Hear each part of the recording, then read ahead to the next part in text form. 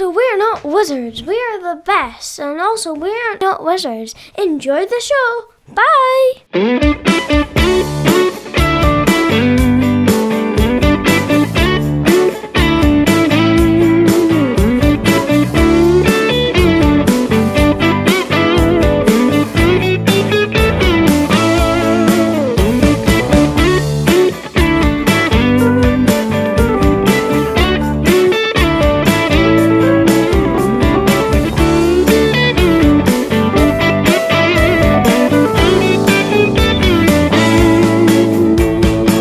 Forge Fusion Review, Stone Blade Entertainment.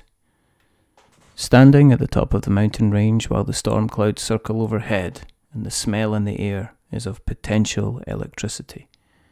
The wind rattles around your legs, attempting to throw you down and commit you to your doom, while the clouds are screaming at you to fail as they rub themselves together like two huge woolen sweaters, gathering charge and threatening to rain down static death. You stand defiant, almost winning, holding the jar above your head while your feet, encased in rubber, slowly begin to slide a couple of inches backwards. There's almost a pause in the sky as the charge gathers itself to roar and your arms lose their feeling in the sense that this, after all this time, could be your doom. It's at this point that a hand comes from a howling wind and props you up as the lightning journeys down towards you in one swift and hellish plasma death visit. Sometimes when you're trying to catch lightning in a jar again, it's better to bring along some help, which is why SolveForge we get both Justin Gary and Richard Garfield staring at us from the box. In SolveForge Fusion, you take the role of a Forgeborn, a being who controls and fields spells and creatures that level up as the game progresses, and your aim is to reduce your opponent's health points down to 0 and win the game. SolveForge is similar to a deck builder, where over time you'll be increasing the power of your decks as you play the game with the hope of removing weaker cards from your deck to concentrate your more powerful abilities. Each of the half decks in SolveForge is algorithmically generated to make sure that each deck is unique as possible, and so that the opponents you will face if you play with your friends will differ from your own deck, providing a unique play experience. So while I call this a deck builder, it's more like a deck upgrader, with more powerful cards being added to your deck in the 2 actions that you take every round. You'll play a card in one of the 5 lanes in front of you, and depending on whether you have control of the forge, you'll either go at the front or back of that particular lane. You're only allowed to have 1 card per lane, but you're allowed to replace cards in lanes without penalty. Playing a card results in you added the upgraded version of the card to your discard pile for future play. Alternatively, you can take the upgrade action and the old card is destroyed completely, so that it isn't recycled, and it helps in thinning of your deck. Take the upgrade action reduces your ability to cover your lanes and prevent future damage from coming through, but it slows down how quickly you'll be bringing out the heavy guns to play. There are also cards you can play for free, provided that you've reached the conditions required on the card that you want to play. Like both Keyforge and Magic, cards will have different keyword actions that will affect how they're brought into play and how they act on the lane battlefield. Those who are familiar with both systems shouldn't feel too like a fish out of water. However, after every 3rd round, you'll cycle the entire deck, adding to your discard pile to your draw deck, upgrade the level of your Forgeborn, and then start the process again, hopefully with some heavier artillery to cause further damage. Upon reaching the end of the 12th round, or the 4th recycle, you'll then finish the game and the player with the least health will lose the game. If during the game either the players reach 0 health, then the other players declared the winner, though you'll need your own method of tracking health during the game as well as a way to track which round you're on. In terms of looks, it's pretty generic. It's uninspiring and in many ways slightly disappointing. The presentation of the different creatures and spells doesn't excite in the same way that Keyforge did, and falls flat in its face when you set it next to the likes of Ashes Reborn. Keyforge kind of worked, because while you were pitting aliens against fantasy characters, they seemed to be dialed up to 11, where in SolveForge, where there's none of that bright colouring, none of that stupid confidence which shouted at you that this was how things were going to be done, and if you didn't like it, well, it was just tough. I feel like I'm looking at fan art, with a lack of identity and therefore a lack of purpose. It's a shame because the world Forge screams to me fire and creation, and above all, metal. And I'm just not getting this here. The Playmat's serviceable, and it gives some good guidance on where the cards should be played, but I'd like to have seen a simple round tracker on the mat with reminders of when to deck cycle. In terms of learning, look, there's no situations where I want to learn a card game by visiting a website. There are no situations where I want to be scrolling through a phone trying to check over a rule in real time. There are the situations where I'm likely to pass a rulebook over to someone else for clarification, and I don't want to be passing over my phone to facilitate this. Learning Keyforge was a pain. Even saying it is a pain. Because there were rules that existed that were simply not in the printed versions of the rules, and unless someone had taken the time and trouble to learn it, then they would simply stop a game in its tracks while someone had to search for the rules online for clarification.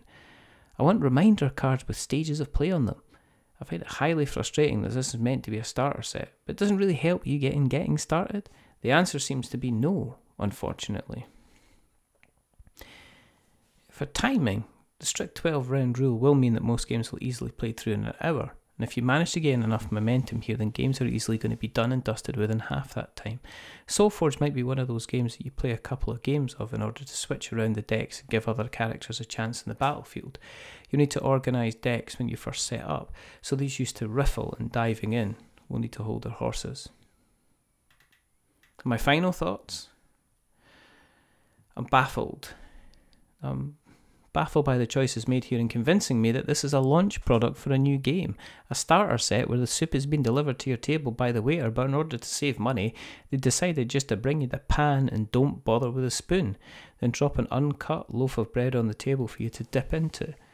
I'm confused by the decisions here, which must have been made to save money, but it really has you sitting here and wondering why they let the money men even in the room.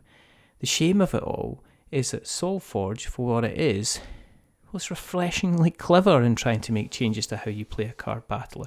The constant changing state and action of upgrading cards and the main protagonist I find innovative. Even if it does borderline on fiddly and making sure you remember that every time you play a card you'll be searching the deck for the next upgraded version. It is something you'll get used to through time, and it does work very well. It encourages you to experiment by the upgrade path you're taking. Do you soak up some damage in the first couple of rounds to upgrade your cards so as quickly as possible? Or do you start with a strong defense instead? I'm fairly conflicted. I like the little marker cards that help you keep track when your creatures and minions gains and lose armor and life. And I'm wondering why there's no health tracker or damage tokens. I wonder why the playmat misses the opportunity to have a round tracker, which, considering how important the deck cycle part of the game is, just seems to be a huge misstep. There's so many little annoyances here that just scream that this isn't a game for new players. There's a bit too much arrogance that somehow these missing key elements are acceptable. In this time, with so much competition in this space, I get it. You want your Magic and Keyforge players for your new shiny unicorn. I wanted somebody who cares about me playing their game. And considering how good Soulforge has the potential to be, I guess you win, I lose. While it might not make sense in the first couple of turns, it's actually worthwhile upgrading your cards in order to thin your deck and give you more powerful cards for the future rounds. It's important to remember to use your Forgeborn's power, as it easily is forgotten in the heat of the battle.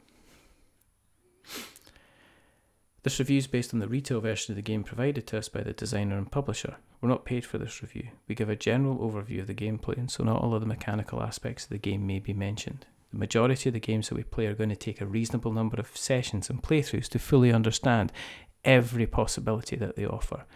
We hope this write-up gives you an idea of whether or not this is a game is something that you'll consider playing or even add to your collection. Our 6 degrees of expectation have been written to make it easier for you to find out what is important to you as a player. And even if you don't like something, hopefully it helps you decide if it's something you should find out more about. We always suggest you check out a gameplay video to give you a better understanding of the game as it's played. If you'd like to support more written and audio pieces on the blog and on the podcast, please consider backing us on Patreon at www.patreon.com/We're Not Wizards. Thank you for listening. Stay safe, roll sixes, make something awful, and until the next time, bye-bye.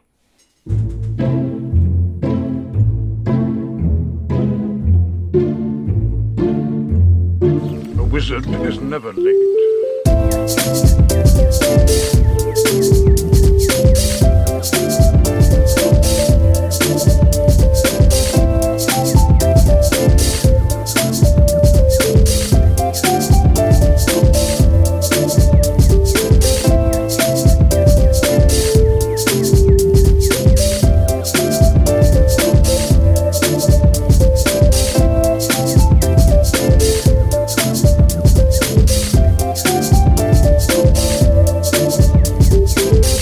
Nor is he early. He arrives precisely when he means to.